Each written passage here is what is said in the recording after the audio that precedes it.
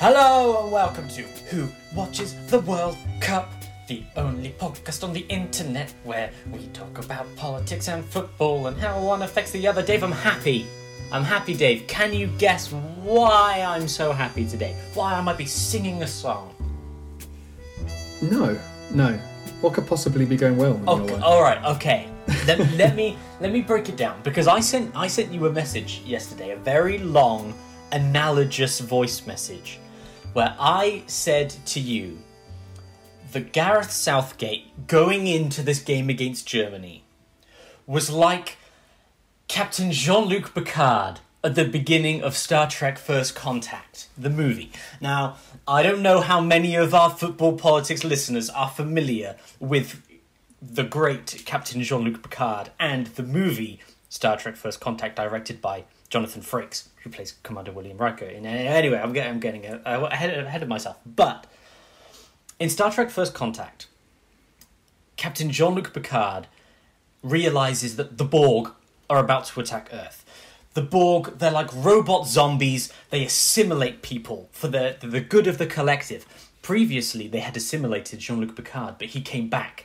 And when he realizes that Earth is under attack, Jean-Luc Picard, played by the incredible Patrick Stewart, says the Starship Enterprise is ready to defend Earth. But back on Earth, Starfleet says, no, Jean-Luc Picard, your previous trauma with the Borg means you're not the man we want to lead this defense. Basically, Starfleet says he's been too traumatized in the past. He can't think clearly. He can't formulate a plan because he's too involved emotionally to be clear-headed. And I said to you, Starfleet were wrong about Jean-Luc Picard, but they would have been right about Gareth Southgate. Gareth Southgate, he went so defensive. When they released that team sheet, I was furious, Dave. Much like Starfleet, I said he is not the man to lead us against Germany given his trauma from 1996. And you know what I discovered at the end of all of that, Dave? What was that? That resistance was futile. It is if you're fucking German. I was acting like Starfleet. And Gareth Southgate was more like Jean-Luc Picard. If I had just trusted in him, if Starfleet had trusted Jean-Luc Picard, well, they defied all expectations. And just as Jean-Luc Picard came through and saved the day, Gareth Southgate did something very similar. Is there any way back from this now? Now that you've drawn a comparison between Jean-Luc Picard, your hero, yes, of whom you have a tattoo on your arm. Yeah. Now that you've drawn a comparison between him and Gareth Southgate, can he do any wrong now? No matter what happens for the rest of his career, you're going to be like, well, he did do a Picard against the Germans. Well, that's true, but also there is an evil clone Picard played by Tom Hardy, so we will see. Is Gareth Southgate French Patrick Stewart Jean-Luc Picard, or is he Tom Hardy Romulan forced to work a life in the mines kind of Picard? We'll see if he's good Picard or bad Picard. Criminally hard to say, criminally ugly Tom Hardy in Star Trek Nemesis, considering his natural good looks. They had to put some prosthetics on him. He's got a fake nose or something to look more like Patrick Stewart and less like himself, which equates to being less handsome. It's terrible. But when they do that reboot of Next Generation in the movies, like the Chris Pine Star Trek, Tom Hardy for Jean-Luc Picard, it's already done. The casting's already done. All day. Yeah. All day, mate. Now, Germany versus England. Are we starting there? Yeah, it's not as interesting as Star Trek The Next Generation, true. But it is what we're here to talk about, so I guess we probably should. It's definitely not as long as Star Trek Next Generation. No, this is true. What did you think of this match? Well, in response to your message about Gareth Southgate and Jean-Luc Picard, I was saying that perhaps it's a ploy to sit defensively, as you say, but to launch counterattacks. And I was saying, and that'll work with the three men at the back, and then the wing backs, whoever they may be, because I think there's good pace there. And then they would put two holding midfield players, Declan Rice and Calvin Phillips, which they did and then 2 rapid wingers to go alongside Harry Kane up front, which they did. They played Bukayo Saka from the start, which I'm sure most English people were calling for after his performance against the Czech Republic. So that was great to see. But what I wasn't really banking on was... what I was banking on was England sit defensively, let Germany have the ball, launch counter-attacks. But that's not really what happened. Like, the actual balance of the game, especially in that first half, was that England had the majority of the ball, majority of the possession, made most of the chances. And it was a bit of another instance of everyone thinking they knew what to expect from Gareth Southgate and Gareth Southgate's England. And then it wasn't that way. It wasn't that way at all. At least I can say that from my perspective. And we spoke before the game, and everyone I've spoken to about this game, I was going, we're going to lose. Yeah. Let's just admit it. We're going to lose because it's England. Yeah. And because it's Germany. And, sure, we haven't conceded a goal yet, but we also haven't been scoring many. And Germans have always got goals in them, even though they were fragile at the back in their group stage, conceding 2 against Hungary and 2 against Portugal, and it was just the one against France, wasn't it? The Mats Hummels' own goal. Yes. So yeah, I wasn't confident. But then as the first half gathered pace and time ticked on, I was like, oh no, let's not do this again. I need to catch myself and not get too invested in this, not get too hopeful, not get not allow myself to gain any confidence from this. Let's just wait for it all to go tits up. Yeah, yeah. And what can you say? It kind of didn't. Germany had some chances, but there wasn't really any point, even though England, as they love to do, kept us waiting for the goals. There wasn't really a point where I thought, oh, we might actually... But there wasn't a point where I thought we're gonna concede goals here. They looked like they can score. They didn't really look like they could score. And even when Thomas Muller was through on goal, and you're thinking, oh shit, here it is. This is it. We were 1-0 up, and it's like, this is it. We flew too close to the sun. Now we're going to be reminded of who we are and what it means to be English. He fucking fluffed it. Threw on goal, 1-on-1 with Pickford, and he dragged it wide. And like Raheem Sterling did, because he gave the ball away to allow them to counter on us. I felt like I dropped to my knees with relief as that went wide, and because besides that, they didn't really give us anything. I think Pickford made one good save from Timo Werner, from a good through ball from Kai Havertz, but yeah, I don't remember much more of a threat, which is weird, but great. Like, now I'm more confident going forward to the rest of the tournament as an England fan than I was obviously before the game. But more than I thought I ever would be, to be honest. I thought if we keep going, it's going to be because we're scraping it. We're going to keep getting little 1-0s or 0-0s and winning on an extra time or penalties or something. But to actually, dare I say, dominate a Germany team at a major tournament, and to stay firm at the back, still haven't conceded a goal. 4 games into a major tournament, England haven't even conceded once. So I'm like, oh shit. I'm getting weird memory flashbacks of Russia 2018, whereas it's like, oh my god, is this actually going to happen? Are we actually good? Like, are we good or are we just lucky? What's happening? I can't tell. Whereas before the game, I was just like, it'll be nice to watch the rest of the tournament with no investment and just be like, well, it's just football now. There's no England. But here we go. Like, this was... Is it on, Dom? Is it on? Is it going to happen? Well, you remember my general feeling during the World Cup 2018, where I was living in China at the time, but I was seeing what people in England were saying, and I couldn't quite believe the excitement that people in the UK were having. Like, oh my god, this is the best England team we've ever seen, and blah blah blah blah, blah, and everyone got sucked up into their own momentum, and I'm still not confident in this England team.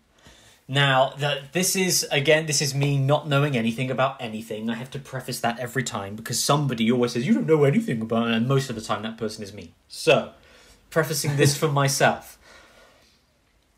The reason that we came out with such exuberance last night was because they got that bloody second goal. And if that second goal hadn't gone in and it had ended 1-0 again, we all would still be like, oh, we bloody got away with that one. But because... Exactly what I was just saying, yeah. Because the second one went in, we're all like, England's the best goddamn team in the... Now, what I can definitely say is that the England defence was pretty much pitch perfect yesterday. There's almost nothing about the defensive players that I could particularly fault. Like, I made a joke to you before the game. They said Harry Maguire's starting, and all the pundits were saying, the best thing about Harry Maguire, he passes the ball up the pitch. And I was like, is that really how we're going to qualify like how good a defensive player is? He actually passes the ball towards the goal rather than just from side to side to side to side to side. They're like, what's really good about Harry Maguire? He gets the ball and then he runs with it. It's like, oh my God, who would have thought a football player getting the ball and moving it towards the goal would be so revolutionary? But it was. And the person, who's the German player who wears like the Robin Batman mask? Antonio Rudiger. Yeah, Rudiger, yeah. He was doing exactly the same thing for Germany, but he did it more. And when he did it, it was like, oh my God, like he's just cut the pitch in half with that run. And Harry Maguire was doing it to a lesser extent, but he still did it. And that was a huge difference to what England were lacking in the previous games, where the ball just goes from side to side to side. Goes from side to side to Harry Maguire, bam, he runs. And I think I said to you, imagine if we had Harry Maguire and you had bloody Grealish on the pitch at the same time, we might actually move the ball towards the goal. Who would have thought? And then once Grealish came on, we scored 2 goals. And it turns out, Dave, actually, that if you have a team that moves the ball towards the goal, that they will actually score goals. And I didn't realise that this was such a major deal, but it turns out that it is. And this is, again, why there is a lot of praise for Raheem Sterling going on at the moment, and I don't agree with it. And a lot of pundits and reporters and things are saying, like, what more does Raheem Sterling have to do to prove that he's a great England player? And it's like, well, for me, he actually has to play well. Right? Like, that's the big thing that I want from Raheem Sterling. It's right, we've got, we now have 4 goals in 4 games. And 3 of them have come from Raheem Sterling. Great. Right? That's what we want him to score goals. But the only reason it wasn't 1-1 was because the German player missed. The German player who never misses missed the one time. And we got lucky. And who gave him that ball? Who gave them the chance to make it 1-1? It was Raheem Sterling. Raheem Sterling in the first half played on the left side of the pitch and produced nothing. He produced nothing at all. Actually, I lie, he had 1 shot, and it was a pretty good shot, actually, in the first half. But he played on the left, it was him and Luke Shaw, and everyone said Luke Shaw didn't have a particularly good first half. And Sterling didn't have a good first half either. And the reason is because Sterling can't play with Luke Shaw.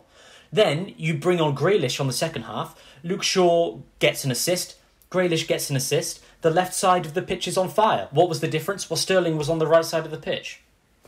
And what happened when Sterling went on the right side of the pitch? Well, he gave it to the German player who almost scored and made it 1-1.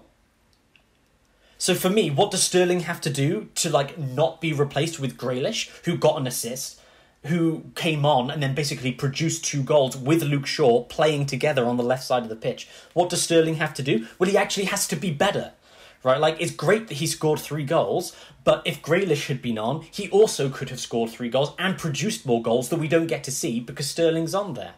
And I'm still not convinced because Sterling doesn't play well with Kane, he doesn't play well with Shaw, so who is he playing well with other than himself? Because what he does is he gets the ball, like in the first half, at the very end of the first half, Harry Kane had his only chance up to that point. and everyone was like, oh, if Harry Kane was confident, he would have scored that. It was an off day. But what happens is Sterling gets the ball, runs directly into 4 defenders, and then the ball gets deflected and goes to Harry Kane. Rather than Sterling runs in, sees that Harry Kane is open because there are 4 defenders going to Sterling, and Sterling plays it off, but he doesn't. If Sterling plays that ball off, Harry Kane scores. But he doesn't, because Sterling is a selfish player. And great, he scored our 3 goals. Like, incredible. Without him, we wouldn't have scored. But does he deserve, like, the praise for getting this team through? No, because I think if we'd had a Grealish or somebody else, we would have produced more chances than we did with him there. So it's difficult, right? Because do you take out your player, your only player that has scored goals up to this point, basically? Like, Harry Kane got 1. Fantastic. Amazing. We need him to get 1. But do you take out your only player who is scoring goals because he is the only player able to score goals because he doesn't produce chances for anyone else? There's a lot to digest there. And I know if I was in a conversation with Rio Ferdinand, he would be furious with me right about now. Because he loves Sterling. He thinks that Sterling's great. Well, I'll start by saying that I agree that I think Grealish would create more chances than Sterling does. I think that is the benefit of having Grealish on rather than Sterling, for sure. But is it worth leaving him out? I don't know, because that's the risk, right? That's the risk. Because he frustratingly scores the goals that you don't get to see other players score, right? Why does Harry Kane not get given the chance to score goals? Because there's nobody giving him the ball. And the reason that nobody gives him the ball is because Sterling just does his own thing. Yeah, I don't agree with that. I don't agree that he only plays for himself. And I think that he did do some good stuff in the first half. He was running at the German defence, and that's kind of what did create that chance for Harry Kane. I think you're probably fair to say that if he had got his head up and played the pass, then it would have created a better chance for Harry Kane. But ultimately, what Raheem Sterling does when he's at his best is put poo in the pants of the defenders in front of him, because he just runs. And if you're Rudiger, Hummels and Ginter, you don't know which way he's going to go. You don't know if he's going to go left or right, if he's going to take a shot. And what happened when Sterling ran at the defence was that they all were shitting themselves and then just got drawn to the ball. Yeah. So it looks like Raheem Sterling's running down a dead end because there's 4 defenders around him, but that's great play because you're creating space elsewhere. And you kind of deserve that luck when the ball drops to Harry Kane, who, maybe it's right to say that if he'd had a better tournament or a better end to the season, he'd pop that straight in. But he has taken a while to get some confidence. It's certainly over the top to say that we should be heaping all of the praise onto Raheem Sterling, because what he even said after the game was that Phillips and Rice were the most important players in the game. I don't know if I agree with that, but they were like that. He said they're absolute beasts in there. They put so much work in. They really made things difficult for Germany. I don't know, like Toni Kroos is meant to be this brilliant playmaker. We've certainly not seen any much of that throughout this tournament, but he didn't have a sniff. Goretzka, his centre midfield partner, had a few shots, I think, from range, but he seemed to be really frustrated.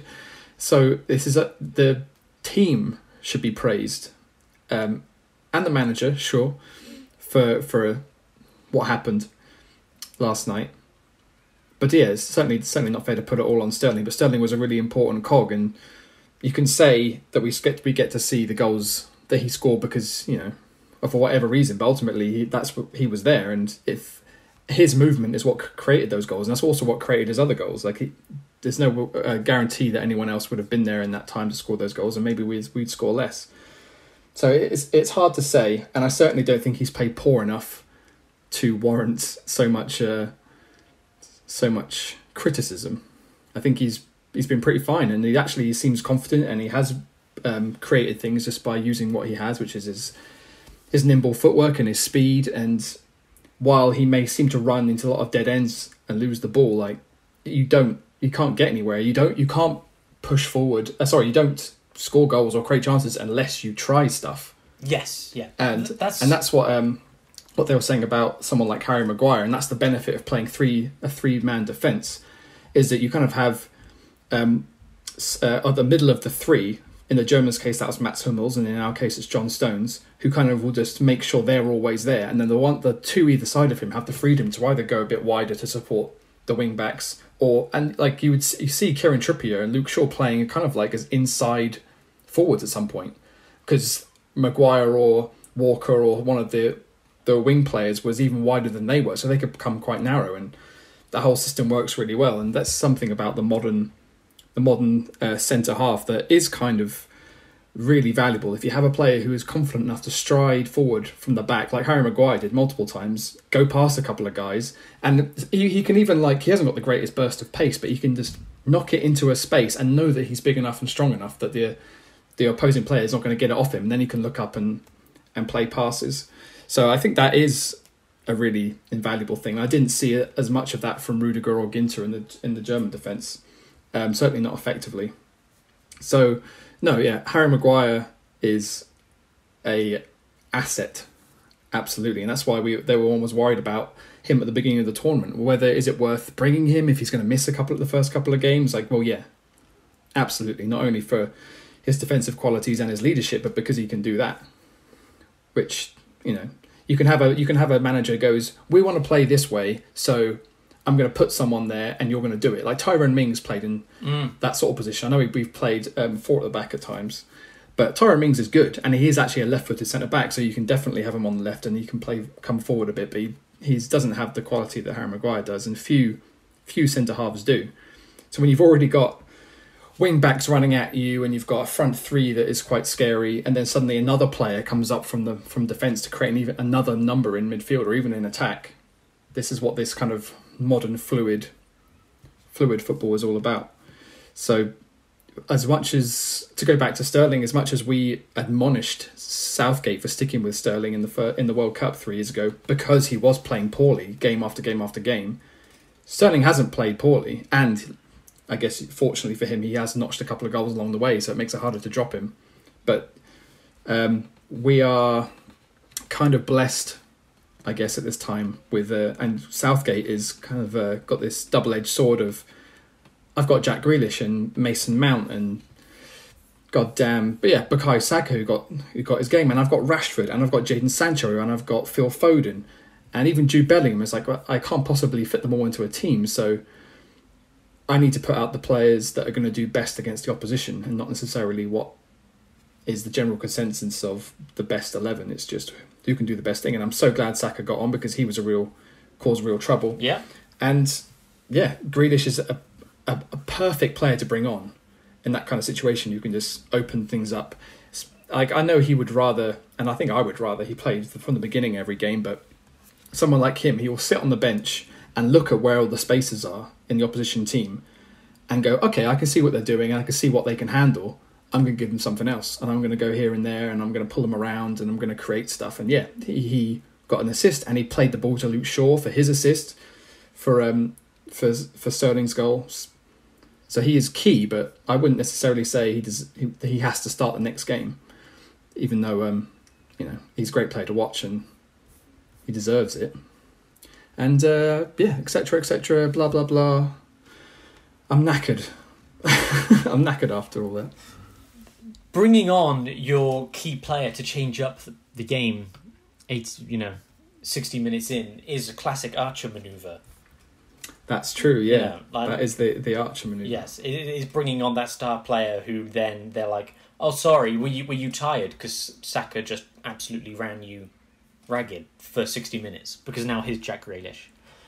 And who offers something different, but something scarier, I think, because he's a known quantity, and even though he's a known quantity, it's really hard to stop. Yeah, but also it's kind of interesting because he's a known quantity, but also, how much does the German national team know about Aston Villa's star player?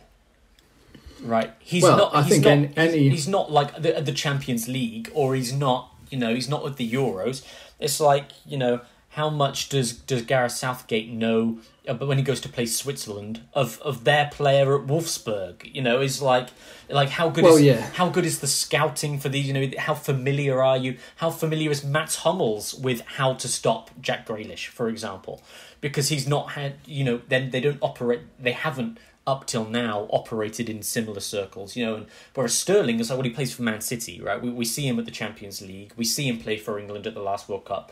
We know how he plays. We know how he operates. Then you bring on Grealish, and it's like, well, this is one of his first major tournaments, and like he's great for Villa, but are the German national team really keeping an eye on Villa? Like they'll have their tapes when they come to get ready to play England, but like, were they setting up for him a few months ago? You know. I think absolutely. The Premier League is the most watched and most competitive league in the world. It's watched everywhere, and I guarantee that most of the players in the German team and in most of the major European leagues sit down and watch the highlights from the Premier League every weekend. Of course they do. Absolutely. They all know what he's about, and all the hype that was built around Jack Grealish in England because of his performances in the Premier League. Your Germany's, your Spain's, France, not only because a lot of their players play, except for Germany actually. Well, they had a few, but they all know all about him. Like, we know Antoine Griezmann got Newcastle, won the Premier League with Newcastle in the Football Manager. It's because even though he's French and he plays in Barcelona, he will know the Premier League as good as you or I do, because it's not only is in his world, it's the best league in the world, you know. So I think they absolutely knew, and that's I think it still raises the question about Jadon Sancho and why he didn't feature against Germany when he plays in German. He plays in German. He does probably he probably does speak it well. But there's no doubt in my mind that when which game was it? Was it the Czech Republic game or the Scotland game where Jack Grealish was about to be thrown on, and the big screen showed him getting ready, and all the crowd went because they all love Jack. When that happened in the Germany game, when they saw him warming up or coming on, they would have been like, jeez, really? Right. Do we have to? Especially Rudiger would have played up against him in the Premier League. As would Kai Havertz and Timo Werner. I don't know if Timo was still on at that point, but there's definitely a fear factor there. I know the Germans are not really known for being afraid of anybody, but I think under Joachim Löw in the last few years, they've had a real dent in their confidence. And like we saw some of the other big, quote-unquote, big nations going into their knockout games, they maybe were a little bit overconfident and expected more. Expected to win. And a Germany team of old definitely would have. Even they've been like, so what? It's England. So what? It's at Wembley. We're Germany. Mm-hmm. Look at us. But then, since just before the World Cup 3 years ago, they won't have the same mindset. Okay. Luke Shaw. What a roundabout couple of years he's bloody had. He seems to have absolutely shone in the last couple of games. Just, they've put the faith and the trust in him that he needs, and he's more than delivered. Yeah, he's been brilliant. And I think the person he'll thank, and we should thank, for having him in the team is Ole Gunnar Solskjaer. Mm-hmm. Luke Shaw famously had a falling out with Jose Mourinho at Man United and kind of got frozen out of the team. But Solskjaer has shown a lot of faith in him too, and he's had injury problems too. But it just goes to show that the quality that he had when he was at Southampton as a youngster before Man United snapped him up, it's always been there. And it just took a run of form, staying injury free for a while, the confidence of his manager, to show that he is a world-class fullback or wing-back. And I think he's been a real handful for every defence he's played against so far. It was a really special night last night. That second goal was completely necessary, but it's changed a lot of things now. Right, where England can feel we didn't just scrape another 1-0. It wasn't lucky. We beat Germany. You know, we actually beat them. And that's going to be a big thing going forward. But actually, the last 16s themselves, unbelievable, Jeff. Unbelievable football. that we saw in the last 16. Like, there wasn't a dud match there. It was pretty much incredible football all the way. The most boring match was Sweden-Ukraine, and then in the final minute of extra time, bam, Ukraine get it. Oh, sorry, you thought it was going to penalties, did you? Upset Ukraine go through. Crazy days. That was mad, yeah. I when you said the most boring game, I thought you were going to say Belgium-Portugal, because even though that wasn't it wasn't a classic, it was still an interesting game. Yeah. But then all the other games that happened around it have been fucking bananas. And then the Ukraine, glory to the heroes, as you were messaging over again last night. But yeah, I mean, I can't remember. Do you remember your predictions for the round of 16? How many came true in the end? Like none of them. I think you did okay. You would have said Italy to beat Austria. And I went for Denmark to beat Wales. Yes, I went Denmark, Italy, Netherlands, Belgium, Spain, France, England, Sweden. So if we kind of go through Wales v Denmark, spectacular football from Denmark. Really, just coming into their own, playing incredibly well. And Wales just kind of maybe felt like they let themselves down a little bit, maybe.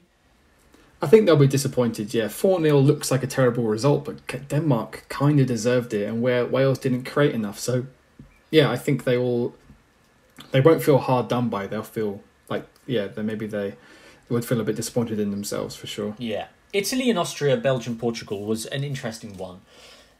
Because here we saw, and with the Netherlands as well, actually, both with Italy and the Netherlands and Belgium, we've been looking at them, and France, we've been looking at them going, they look good, right? They look lethal in this tournament. And then France, gone. The Netherlands, gone. Belgium, they got a 1-0 win. They didn't look that strong against Portugal, but it was Portugal. And then Italy against Austria. Italy, it looked like they'd finally come up against a strong enough opposition, and they couldn't find that same magic that they'd had at the very beginning of the tournament.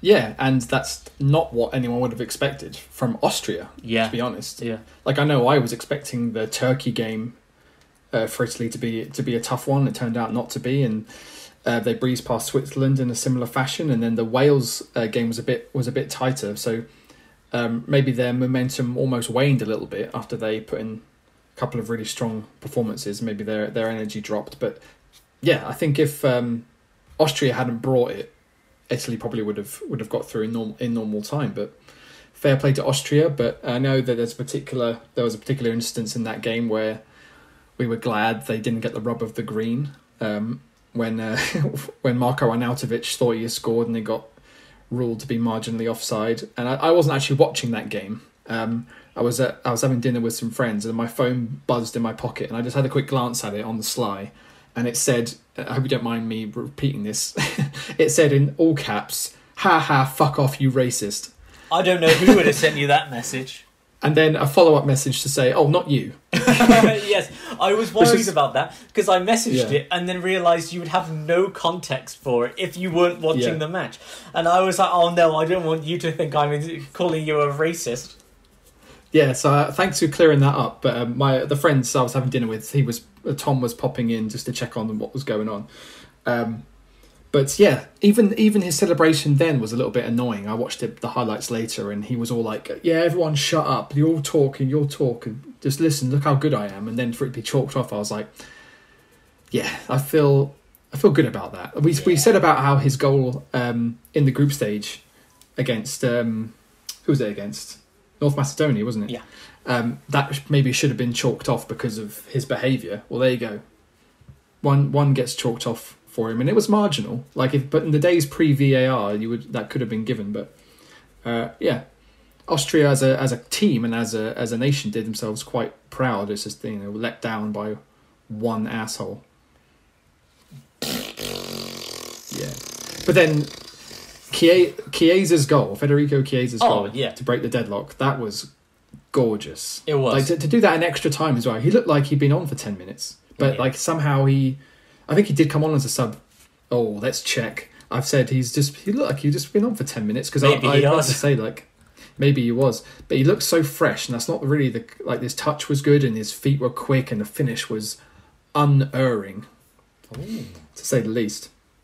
He had come on in the 84th minute, so he he was very fresh, and he had only been on the pitch for 11 minutes when he scored, and I guess that goes to show the value of substitutes. It's the benefit of the Archer manoeuvre. The Archer manoeuvre. Yeah, because he'd been really good this tournament, actually. But England, by the way, only made 2 substitutions. Only Jordan Henderson and Jack Grealish came on in that game. Which is, again, we talked about Southgate not using substitutions, but in other games, they've been game changers. Yeah, I wonder if it's a thing when you get to this point as well, because what we've seen here is a lot of extra time. So many matches have gone to extra time. In half of them, I think. Yeah, and we've been watching watching it with my family, and my mum is like, "Oh, I want to go to bed," and she has to sit there and watch 30 more minutes of extra time, and she's like, "I'm just going to go to bed," and then my stepdad's like, "No, you're not. You have to see who wins." So she's like, "Can I watch it in bed?" "No, we're staying," and it kind of goes. It goes like that. My girlfriend's always walking in going, "Is it still going on?" I'm like, "Yeah, it's extra time." And she's like, "Oh my God, really?" Yeah, and it is. Yeah, it's exciting. Yeah, and not for everyone. I thought that the Monday's game, Croatia versus Spain, France versus Switzerland, was again the best day of football since a few days before. On the previous episode, I was like, "Oh, that Group of F, the final day of the Group of F, was just one of the best days of football I've ever seen." And then a week later, Croatia, Spain, France, Switzerland, which no one would have picked really. Everyone would have just picked it as a drubbing and move on kind of situation, right? France destroy Switzerland, Spain outclass Croatia, jobs are good and off we go. But it was unbelievable, Jeff. Unbelievable, Jeff. Yeah, Magic Monday, they've been calling it. And yeah, like just ridiculous festival of football. Yeah. That was. The Spain-Croatia game was a bit more kind of back and forth, I suppose. But then with the France-Switzerland game, it was just like a kind of... You felt like Switzerland had their moment by scoring early, and then France came back. Oh, like Hugo Lloris saves a penalty, then they scored 2 really quick goals. One of them was sublime. Well, I said to you, like, Benzema's touch was half genius and half luck, and it's hard to really tell which part of his brain was engaged there. Just stick a leg out and hope for the best on which part of it was, and little touch and finish. But yeah, you think then Pogba scores a worldie, and you're thinking, okay, well there you go. That's the real France. They've showed up. Yeah. France are here. And then Switzerland's like, no, we're not done. Yeah. Fuck you guys. And yeah, that was an incredible fight and a show of character that Croatia also showed in the last 5 minutes of normal time in their game, where I think I said to you, fucking fair play, Croatia. Yeah. Like, good on you. Like without one of their star players, Perisic the thought, they still managed to they still managed to show some real class. And Orsic, who scores their 85th minute goal, he was brilliant. Really caused France. They caused Spain so many problems, but ultimately I think it's Spain are this upcoming team with a lot of young players who are probably going to hope. Well, I would hope for kind of the neutral that they would start climbing that mountain back to the summit of world football. Now that they've let their golden generation pass. And now they're trying to build a new one, and they've got a lot of exciting players in that squad. Maybe one day we'll be talking about them in a World Cup or a Euros final not too long. Except for the world's most overrated striker, Alvaro Morata, who sure he scores a world-class goal in extra time. Or 3. Whatever. But I think he was involved in one of the other ones. Yeah. But still, I think maybe I feel a bit like about him like you think about Raheem Sterling, where... a couple of moments of brilliance don't make up for 89 minutes of just being flimsy and whiny, having poor touches, not trying to go past people and failing, fluffing easy chances, blazing shots over from the edge of the box. Yeah, I don't like him. Yeah, I don't like him, Dom. he's your Raheem Sterling, and Sterling is my Morata. Sure, yeah. Yeah. You can't take them out because they're the ones that keep scoring goals, but they're just not good for the rest of the match. Maybe they even cost you the match, but then they score the goal and they bloody win the game, and you can't take them out because they scored. So it's frustrating. I don't know. It's frustrating. Maybe if you don't agree that Morata, or if you're like Emma Hayes in the ITV commentary, who's really great. I've never listened to her speak before, but her punditry and commentary has been really good. Yeah. But she was saying how great Morata had been leading the line. And I was like, bullshit. He's been I've already used all my good words, but no, he was not leading the line well. He was a pain in the arse, and it wasn't until the extra time where he was actually holding the ball up, bringing it down, bringing other people into play, winning free kicks like you want your centre forward to do, that I would have agreed. But the whole rest of the game, fuck him. I like that. The Dutch coach quit after Holland went out. Really? Yes. Do you think the French manager should do the same? No. I'm gonna pitch it for you here, Dave. France, best team in the world. There's no doubt. You watch them play. You watch the way that they turned on there in that second half and got those three. Granted, Switzerland got two back in the 84th minute, pulled it back. Unbelievable play from Switzerland there. But the reason that France were no good in that first half was because of tactical decisions made by the manager. The manager decided to play the Gareth Southgate formation because of an injury that they'd sustained, swapped the way that they played football, and they conceded that first goal against Switzerland and did nothing the entire first half because they didn't know how to play that system. Now, the reason that they failed wasn't because Mbappe missed a penalty, although he did, and but if it was any other player, I'd be like, oh no, that sucks. But the boy needs humbling, Dave. He's a young, up-and-coming superstar, and much like when Pogba scored, and there was just a little bit too much ego in that goal, and Mbappe needs that. He needs a good talk with N'Golo Kante to be. If N'Golo Kante ever says more than 5 words, that'd be. He's the right person to model yourself after. Yeah. Mbappe's had a pretty humbling tournament on the whole, and if it was going to be this kind of lesson, like you're saying, the way it ended for him will certainly give him a lot of pause for thought. Yeah, because Neymar makes mistakes like this and never learns. And I'm hoping he's a punk.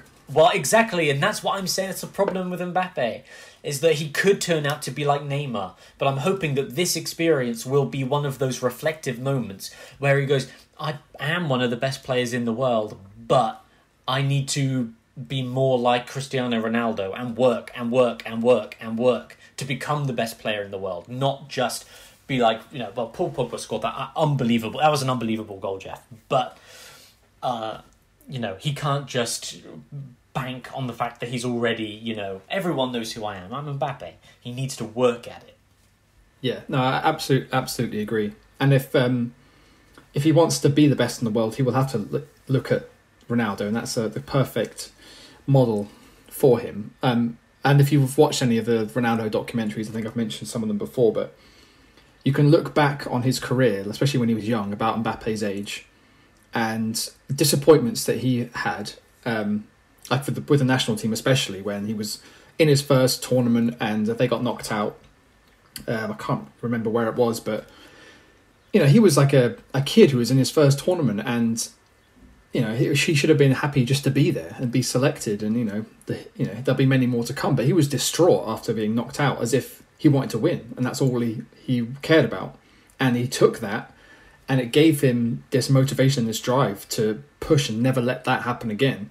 And he goes on to become one of the 2 best players probably of all time, and that was a pivotal part in his development. And Mbappe may well be at that exact same crossroads where if he doesn't react well, he could end up being another nearly man or a really divisive figure like Neymar, who is a teammate of his at PSG, and hopefully he's not not falling under his wing too much and trying to do things on his own. And maybe one of them needs to leave PSG for Mbappe to develop in a more positive way. Who knows? But Mbappe didn't lose that match. It was the tactical choices by the coach screwed them in the first half, and then when he went, oh yeah, actually we should probably just play like we normally do, they scored 3 goals within 30 minutes. Granted, they conceded 2, but that was Switzerland magic rather than France failure like it was in the first half. Oh yeah, well I don't know. I mean, I think that some of the defending was suspect. But does this mean that the French manager also just cost N'Golo Kante the Ballon d'Or?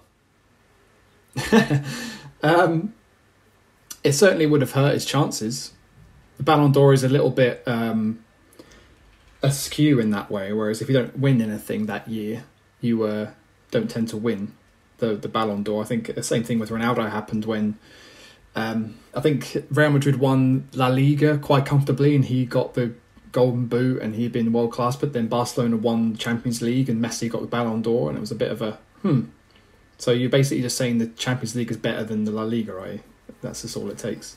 Well, speaking of one failed leader to another, this seems like the perfect chance to talk about Matt Hancock. Well, I suppose we should bring him up. This is a politics podcast, partially, after all. Well, yeah, so we're going to talk about Great England successes and why the country so desperately needed this win, why England needed to be galvanised by the likes of Raheem Sterling. It's largely because of the man who is responsible for the deaths of 128,000 people. Now, you would have thought that being responsible for the deaths of 128,000 people would be enough to warrant some kind of criticism or investigation, or no, it turns out it's when you cheat on your wife, that's when you get in trouble. That's the only time that the tabloid newspapers are going to give a shit about what you do, isn't it? Yes, so Matt Hancock, the now former health secretary for the UK, led England through the pandemic, did a shit job, I think it's fair to say. There was that time when he cried on television after the first vaccination and everyone went, oh, fuck off, Matt Hancock. Because he cried on television but nobody believed that it was genuine. Is it disingenuous Ellen DeGeneres? It was. That's a fantastic reference to something nobody here is going to understand. But yes, it was just like disingenuous Ellen DeGeneres, Matt Hancock. I don't think he's particularly popular, but a lot of people felt, he's been doing his best. Give him a break. Get 128,000 English people, well, British people, have died under his care. But just he's doing his best. And then Dominic Cummings, the devil himself, went in front of that select committee a month ago and was like, even Boris Johnson said that Matt Hancock was fucking this up. And here's the tweet from Boris Johnson that says, well, sorry, not a tweet, a private text from Boris Johnson to Dominic Cummings saying, Matt Hancock is fucking this up. And like word for word? Yes. Oh, shit. Yes, so even at awesome. the highest levels, they knew that he was doing a bad job. And what did they do? They let him keep going. Then, about a week ago, Boris Johnson met with the Queen, and the Queen said, I just met with the Health Secretary. Poor fellow. Even the Queen is throwing shade at Matt Hancock, Dave. The Queen was like, oh, this poor guy. Like, she was trying to show sympathy to him. Because Matt Hancock went there to brief her, and it's the Privy Council. It's like other prime ministers and the health secretary, and then like other important influential experts. Basically, they meet with the Queen and with the health secretary to give him advice and to say, if you did it this way, or if you do so, and it's the Queen is able to be an ear for the leaders and to be like a shoulder, an important person who can give them advice. And she's seen a lot of things. Fair play. But Boris Johnson came to meet her afterwards, and she was like, that poor guy, Matt Hancock. Then, 3 days later, bam, there's a photo on the front page of the newspaper of him kissing someone in the Department of Health, and that someone wasn't his wife. Don't forget the hand on the buns. Yes, that's true. There was a tushy grab in the photo as well. Yes. Now, this has been controversial for a number of reasons. It's just come out now that the CCTV camera that captured that photo of them kissing was moved 90 degrees specifically to get a photo of them kissing. That camera is not supposed to face that way. When Scotland Yard and other security experts put that camera in, they pointed it towards the balcony, towards the window. But somebody reorientated that camera to be in that position and got that photo, which makes it seem like a setup. Yeah, I did think it was weird that they would smooch right underneath a security camera. That seems dumb. Yes. Now, this is also kind of bizarre because Matt Hancock, when he apologised for what was going on, said, I need to spend time with my children, so I'm resigning from the Department of Health. Now, what's interesting about that is he didn't say, I'm really sorry to my wife, and I need to spend more time with my wife and family while we decide what to do. No, instantly he said, I need to spend more time with my children, and then Gina What's-Her-Face, the woman that he was kissing, who was hired, I completely missed this out, but she was hired to be his advisor at the Ministry of Health. She works 15 to 20 days of the year, and for 15 to 20 of those days a year, there's fucking more than health advice going on, if you know what I'm bloody talking about. He's going to need... Isn't she married to some millionaire as well or something? Yes, and as soon as this news broke, they both left their husbands and wives and are now officially dating each other. Are you serious? I'm completely serious. Now, what this kind of leads me down a path of is Matt Hancock was officially having an affair, and he was having an affair in the Department of Health with an advisor that he hired and was paying with public money so that he could be smooching her and grabbing her on the butt. That's not right. However, it seems like, well, we don't know what goes on in people's private lives, right? And if you're a Conservative politician and you want to get a divorce as the health secretary during a pandemic, that's not a good time to do it. And there's a lot of political things that would say, our relationship isn't working out, I think we should get a divorce. I agree with you. Can we wait till the pandemic's over? Because as the health secretary, my career cannot stand getting a divorce during the middle of a pandemic, and I just can't deal with that at the same time as trying to, stop 128,000 people from dying, which he failed to do anyway. But as soon as this news broke, he resigned as the health secretary. She's left her husband. They've gone off to go and live this, to go and start a new relationship together out in the open, out in public. Which is, the whole thing is weird. It's so bizarre. How long were they having this affair for? Well, who knows? They've been friends for a long time. Before she was brought on as an advisor. Right. And then there's things of like, she knows different people who are hired for contracts, for COVID supplies, so on. It's the Tories being the Tories, but the relationship of the two of them is not really the problem, to my mind. Right? Whatever's going on in their private lives, kiss whoever you want. If clearly his relationship with his wife wasn't particularly good because they both went, yeah, well, now everyone knows. And, I don't know if there's a heartbreak or sadness there, then, that's not great. Fine. But the problem is hiring in someone that you're having an affair with and paying them from the public purse to advise you while, maybe the advice was, you're awfully stressed, man. And for you to do the best job that you can do, I think you might need to grab me on the bum. Relieve some of that stress. Relieve some of your stress, Matty Hancock. Some people have those desktop stress balls that you can squeeze, or those hand strengthening vice grip thingies. Yeah. He had a tushy. He did, and the CCTV camera caught it, and now he's gone. Which leads us to the question: should Matt Hancock have been forced to resign from his position? Now, Dave, this is a little political tip for you here, and I'm gonna tell this to everyone out here on the pod. The minute that the Prime Minister releases a statement saying, this person has my full support, they're going to resign in about 5 hours' time. You know what that reminds me of? What's that? That reminds me of in old Championship Manager games where the board come out and say, no, you have our full confidence. And then inevitably you'd be sacked within a few days. Right. That's the exact same thing. Right. If the Prime Minister says, this person has my full support, it means they're going to resign.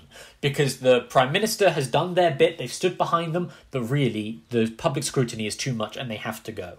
So, Matt Hancock has been told, you have to go. But he's the Prime Minister's done his due diligence. Yeah, he comes out smelling of roses. But then why, if a minister is basically forced to resign, why not just sack them? Like, what's the difference? Why protect them? It depends if this scandal is permanent, if he will be welcomed back into the fold eventually, or if that's it for his career, right?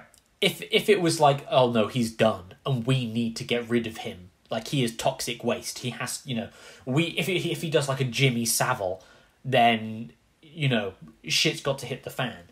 But they've given him the chance to come back into politics later on once this scandal has died down and so on and so forth.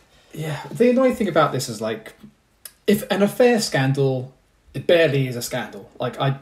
Who honestly gives a shit if ministers are cheating on their wives or not? Like, in a non-pandemic world, that is no one else's business, and it shouldn't affect their credibility even to do their job. Like, that's such a, to use a word, conservative way of thinking, which is funny that, conservative politicians can have divorces and have affairs and still call themselves conservatives, but maybe I'm thinking more of like a sort of a Christian, fundamentalist American kind of idea of conservatism. But anyway, that's amusing. But the scandal for me should be, and I thought it was when I first heard this break, there he was telling people to stay at home, stay in their bubbles, keep 2 meter distance. Meanwhile, he's snogging someone he doesn't live with. And, that, at the height of the pandemic, is probably one of the worst things he could have been doing. Or anyone could have been doing. See, that was part of the large reason why he was, in his resignation, he said, I hypocritically broke the rules. But that's a bunch of bullshit because they work together in an office. Right, and that's why, that's the problem with the government social distancing rules, right? They spent loads of time together in the office, working together, going over documents. The fact that they kissed is like, that's why the government rules don't make any sense. Oh no, it's fine for you to work in an enclosed office space with these people, but actually kissing them, oh no, that's a step too far. It's like, you can lean in and touch their elbow with your elbow instead of, you can't shake their hand. Right, and it's like, this is why these rules are so ridiculous. But the big problem for me here isn't that Matt Hancock did what he did. He should have been fucking kicked out a year ago because everybody died. I don't know if I have to bring this up again, but everybody died, and he was the health secretary. Instead, he's been removed for his job from kissing someone who wasn't his wife, being caught on a camera that was put there to catch him. And at this point, at this stage of the pandemic, where things are, by the way, getting worse again, do you want to remove the health secretary, the most important person in dealing with the pandemic right now, because he kissed the wrong person? Or do you want to say, we're going to have to remove you from your position in 2 months' time. And we're going to give you this 2 months now to work with the person who's going to replace you to get them up to speed. Because Matt Hancock should know everything about how this is running. He is the one person in the pandemic response you can't remove. Because he's the guy in charge of it. So do you remove him because he kissed the wrong person? Yeah, I mean, or is there a possibility that there's already, like when, going back to football, when the board come out and go, they've got our full support, and then the next week, not only do they get fired, but the replacement is hired immediately. Yeah. Making you think that they already were planning on doing it anyway, and they were just waiting for the right time because they had someone lined up. So in the government, could there be a similar thing where maybe somebody who's been working underneath Matt Hancock, in a manner of speaking, ish. No, that's good. That's the perfect time to be using it, actually, yeah. There might be someone who's been with him the entire time who can step in and they can go, well, we don't need you because you have a whole team of people. It's not all on his head. there is a whole bunch of people who can step in, and maybe they'll hire someone to oversee things, but it will kind of be reliant on his whole team to move things forward. And actually, as the figurehead, as the person who has to stand in front of the cameras and give press conferences, isn't actually the most important person. He's just the one who has to take all the responsibility in a proper like managerial sense. Yeah, well, maybe that's it. And either way, he's gone now. But yeah, it's dumb that they would, even though, like you said, he's objectively done a bad job, it takes a scandal for him to be removed when in anyone else's line of work, if they fail to the point where deaths are beyond what could have been avoided, then yeah, that should have been it. Or, I don't know. I was thinking about it, maybe like they thought, he's clearly done a bad job, but as you said, the pandemic is still going on. We can't really get rid of him. If and when the pandemic dies, we'll remove him then. And like, here's your end of year review. It doesn't look great, so we're going to go in a different direction. Yeah. But thanks very much for trying. See you later. Yeah.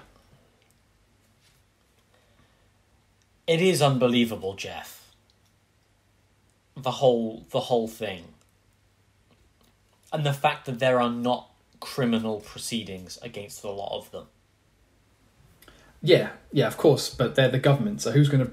Like with the indictment of Trump, it's like, yeah, everybody knows, the entire world knows he's a criminal. Is there anyone who's going to step up and punish him for it? No.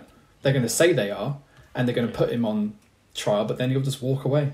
Yeah. So the same thing would happen. It's like, how do you charge one man with the deaths of... Well, this is how many hundreds of thousands? Over 128,000, yeah. And that's kind of the big deal for me, is that the reason that he has been removed is because he kissed someone breaking COVID guidelines. Remember when Dominic Cummings broke COVID guidelines and the government would let him go on television to The Garden to explain why he did what he did, which was illegal because civil servants aren't allowed to go on government service broadcasting because they're not elected officials, but he did anyway.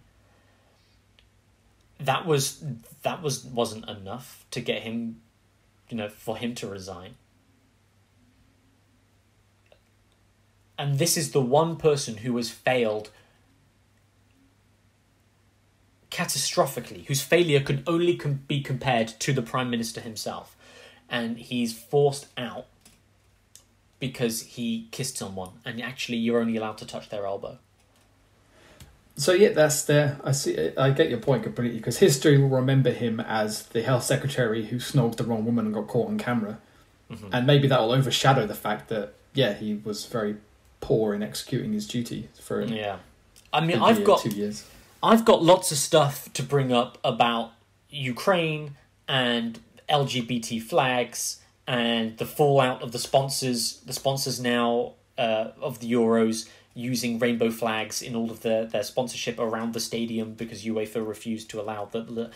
There's so much stuff, but this has got to be the moment for Matt Hancock to shine.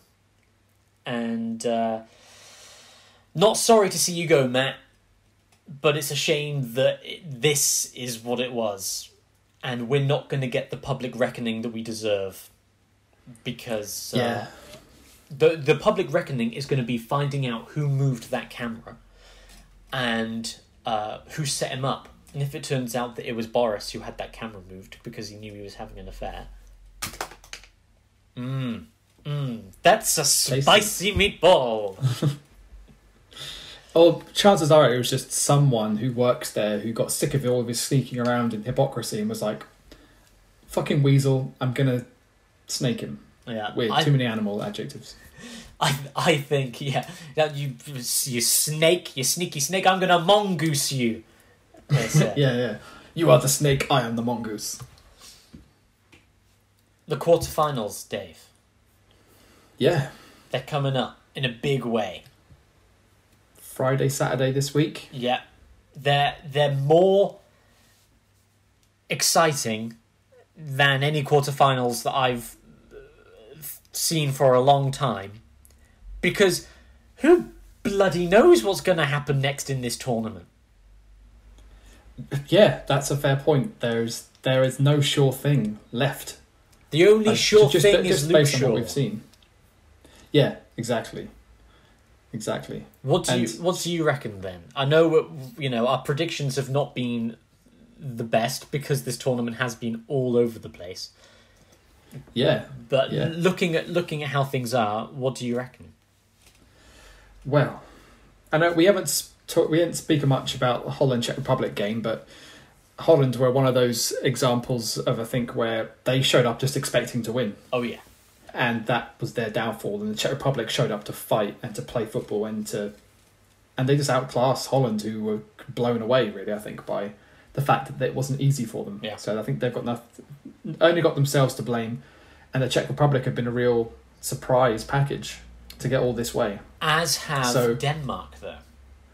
Well, absolutely, and so those two coming up against each other, it'll just be interesting to see how long this wave of Danish resurgence, resilience, and motion gets them through. And I suppose we won't know until the end, or until they reach their end, how much of it you can attribute to what happened in the first game with Christian Eriksen and this extraordinary circumstance that they've galvanised around, and how much of it is the fact that they are a good football team, because they have shown that they are a very good football team. Like, they made easy work of Wales and then pulled off some great results in the group stages.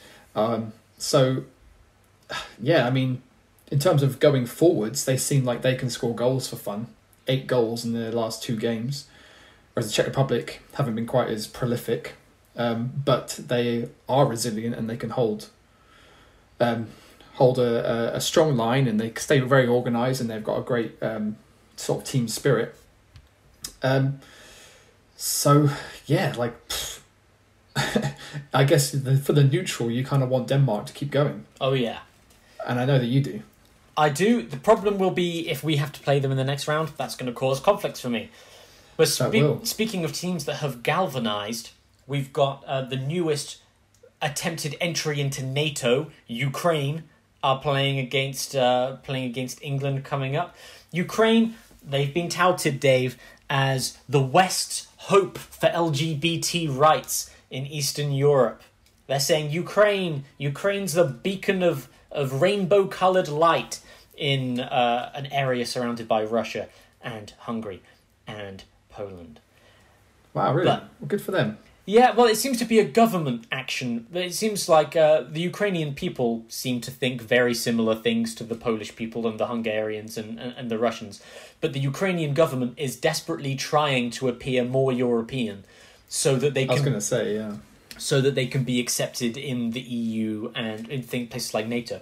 The reason that NATO isn't eager to accept Ukraine is because Ukraine is currently already in a war with Russia. And if it is to join NATO, then other NATO countries would be in a war with Russia. And Russia is like, see, there's not even a war going on. We're not even fighting a war. Whereas Ukraine is like, please let us join NATO so someone can come and help us. But if they join NATO, then everyone has to acknowledge there actually is a war going on, and then we're in a war with Russia. So NATO's kind of like, yeah, no, we're gonna help you, but because we're cowards, we're not actually gonna get involved. So Ukraine, it's a strange country, but they've galvanized around the map on their chests, the fervent patriotism that comes with glory to the heroes, glory to Ukraine. Yeah, and throwing some of it in the face of Russia might, win them some fans in the West. Yeah, very much so. Will that see them through a game against England? Well, after last night, you hesitate because... Well, I hesitate because I'm English and therefore cynical and all doom and gloom, but England have got to be considered one of the favourites left in the tournament, considering their record. Not conceded a goal, not lost a game, obviously. Just beat Germany 2-0. And I think you'll probably remember, I was not super thrilled with Ukraine getting out of the group stage into the knockout phase. I thought they were undeserving of that place, based a lot around their performance in the final game against Austria when they looked like they didn't really want it. And they ended up losing, but still managed to go through just out of luck, really, because of what happened in the other groups. They just about beat North Macedonia, and they had a spirited fight back against Holland, but still lost that one. And I I wouldn't say I was rooting for Sweden last night, but I was not excited when Ukraine scored their goals. And I like Andrei Shevchenko, and I like Andrei Yarmolenko, the West Ham player, and Yaremchuk is a good player, and I thought he would do better goals-wise, to be fair. It's just something about them that doesn't sit right with me from a footballing perspective. And a lot of what you've told me from a political perspective, I'm like, well, they seem like they maybe they're trying to improve themselves on the world stage politically. But Sweden, I didn't think were going to lose this. And even after they got back to 1-1 with Forsberg, who would have been on no one's list for the top goal scorers in this league, in this tournament, goes away having scored 4. But when Zinchenko scored their first goal, I was like, oh, really? And it's partly because I don't like Alexander Zinchenko. It just winds me up. There's something about him that I really dislike. Well, you might get to see England absolutely smash the shit out of them in Rome. Well, hopefully he'll come up against his teammates like Kyle Walker and John Stones and just get put on his ass. Because he's got this like real annoying, like small dog kind of attitude where he looks like he's really trying to be a leader on the pitch. He's being really vocal. He's telling his teammates what to do. He's trying to G them up. But in a way that they almost look like they're ignoring him. They're like, just like, he likes to think that he's important, but he's not. Like, he's got this weird attitude that I perceive of, like, I play for Manchester City. Like, Pep Guardiola's my manager, and therefore I'm probably the best player in this team. And he's a decent footballer, but I think he's got ideas way above his station. Oh, it's like the Raheem Sterling problem. Oh, no. Not at all. Not at all. Alexander Zinchenko has just got this little dog with a big mouth attitude that I don't. He's got his huge ego, and it's almost laughable. I almost pity him for when I see him trying to be a leader, trying to be vocal, and I'm just like, no one's listening to you, man. Like, you're tiny. You've probably got a squeaky voice. And you only got wear the armband after Yarmolenko went off because you're just the only one who speaks, and probably because you play for Man City, so maybe you've got some good experience. But no, I just don't like him. I don't like him, and I don't like his face. Okay, well, but that Saturday, the 3rd of July, 8 p.m. We'll see if that guy's face can see them through against England. I don't think it will. I think we might be looking at Denmark-England semi-final. I think this is going to be the toughest game that England have had so far. Do you really think so? I do, because this is the only game in which we're not playing in Wembley, and everybody else has been flying around, going to different countries, while we've been sat in our one training camp, 20 minutes away from the stadium. Yeah. And then we rock up, are well rested, completely relaxed, in climate temperature we're used to. Everything's normal, everything's usual. Ukraine have been buzzing around all over the place. We're going to Italy. Yeah, fine. Whereas for England, this is the one time they're going to be uprooted. And can they continue even though they're at this? Now it's a disadvantage for them because they've been at home the whole time. Whereas for Ukraine, it's just another game, Yeah, that's a fair point. This is our first kind of away fixture, if you will. Whereas, Ukraine will feel like they've played away every single game. Switzerland, that could play into Spain. Switzerland, Spain. You would have thought Spain scored 10 goals. 10 goals in 2 games. But also they haven't really looked that good.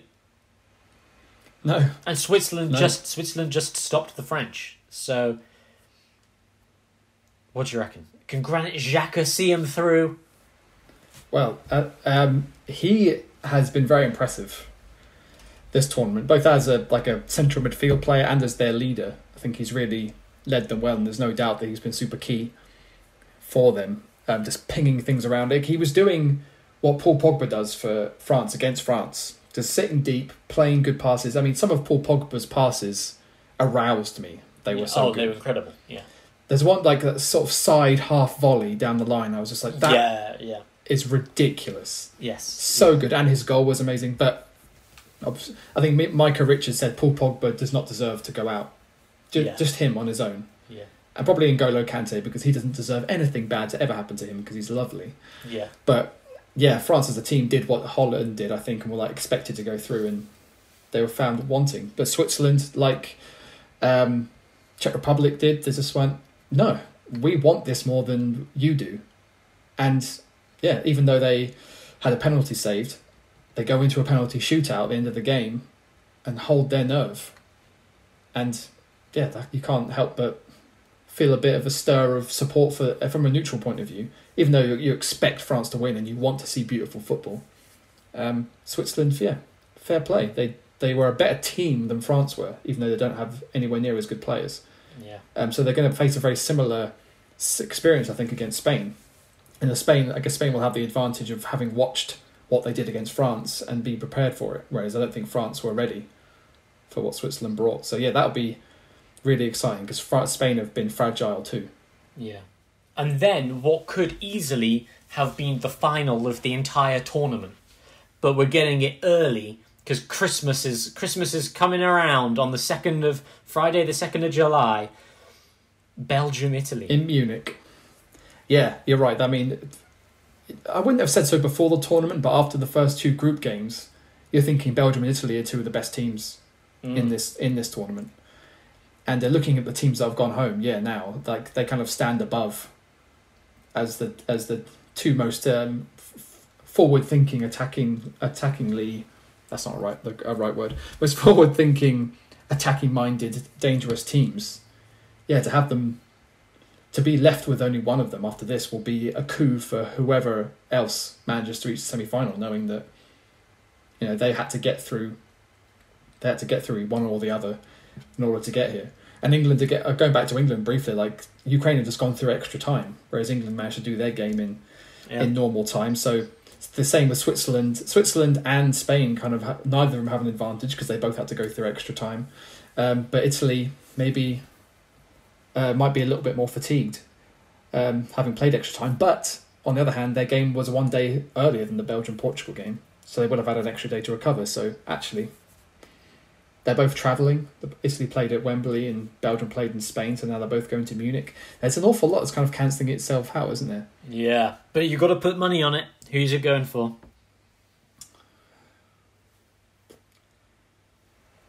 You know what? I think I'm going to go Italy. Oh, big call.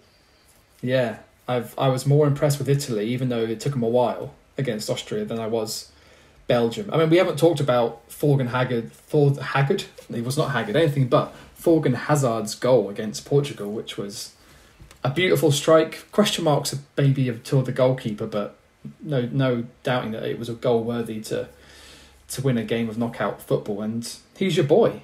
Like you should be happy about that, right? Dave, I'm heartbroken. And this is me kind of leading in now to the end of the episode, because we set up an Awful Commentary Fantasy Football League, and we're going to bring out a bonus episode where we talk about fantasy. Maybe we'll do at the end of the tournament. We'll do a summary of how our fantasy football teams changed.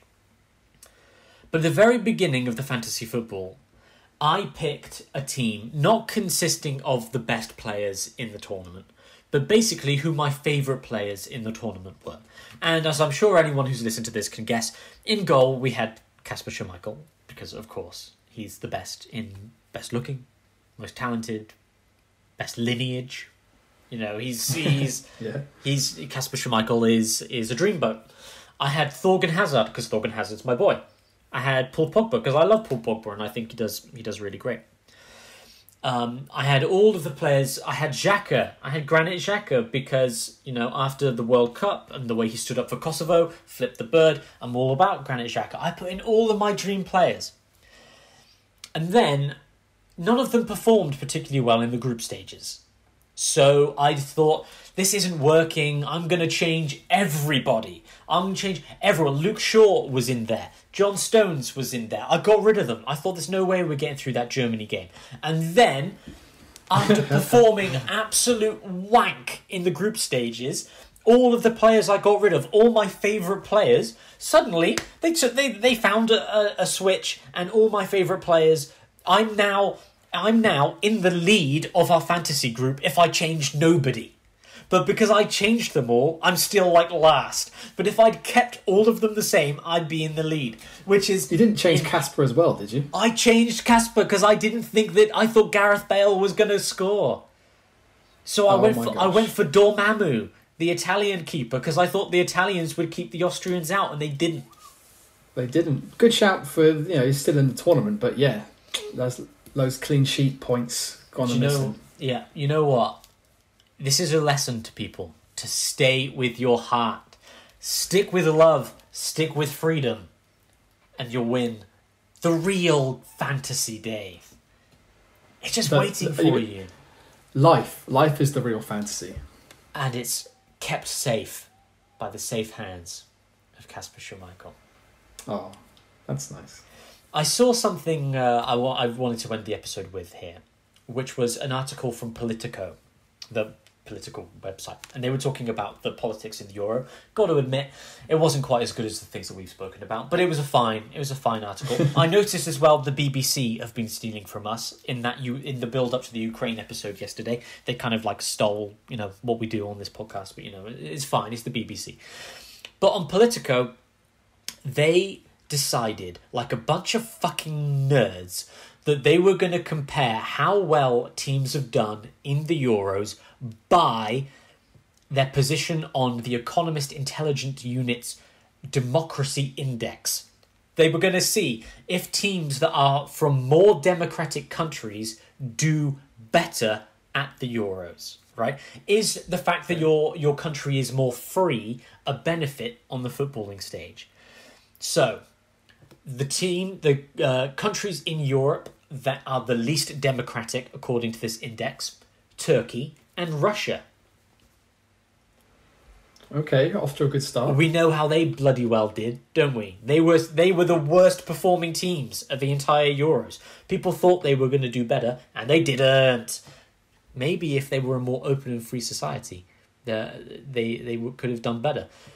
Other teams, can you guess the country's highest on the democracy index? Denmark.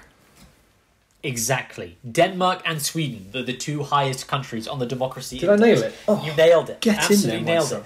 Sweden, controversially thrown out by Ukraine, which is not as high on the democracy index, but they're trying, Dave. They're trying to be more democratic. They had a revolution for the sake of becoming more democratic. The only problem is they're being dragged down by the Russians, and that's why it's so satisfying to see the Russians go out. But yes, Denmark, one of the highest countries on the democracy index. Then you end up with other ones, you got England, Germany, whatever. But it turns out that the more free your society is, the better you will tend to do at footballing tournaments. And I think there are numerous reasons for these. A lot of it as well is based around your economy. The more successful your economy is, the more money you can put into your sports, which is why, wealthier countries do better at the Olympics, obviously, because America spends all of its money on being good at the Olympics, so that they can do better than Bahrain, where they don't have enough money to spend on the Olympics. But it goes to show that it's not all about the size of your population, Dave. Just because you're Russia and you have 20 times the population size of Denmark doesn't mean you're going to outperform them when it's just 11 v 11 on the football pitch. I mean, look at Croatia at the World Cup. There's like a population of 4 million people, and they got to the World Cup final, man. Oh, yeah. We're going to be talking about presidents and prime ministers as we go on as well, because we have seen some hunks and some babes, and they're all political leaders. So we'll be bringing that up as we go through. Thank you very much for joining us for this roundup of the last 16. The quarterfinals are coming up. We're going to have a conversation about the Copa America, the fantasy football things. Just because France is gone, don't you be thinking that this is the end. It's not. We're still here, baby. Pew pew pew. Goodbye, guns. Pew pew. Bye bye, France. Pew, pew, pew, pew, pew. Bye bye, Germany. Pew, pew, pew. Whisper it softly. 2 World Wars, 1 World Cup, 5-1. And post-coronavirus, we fucking did it again, you motherfuckers. That's as patriotic as I get.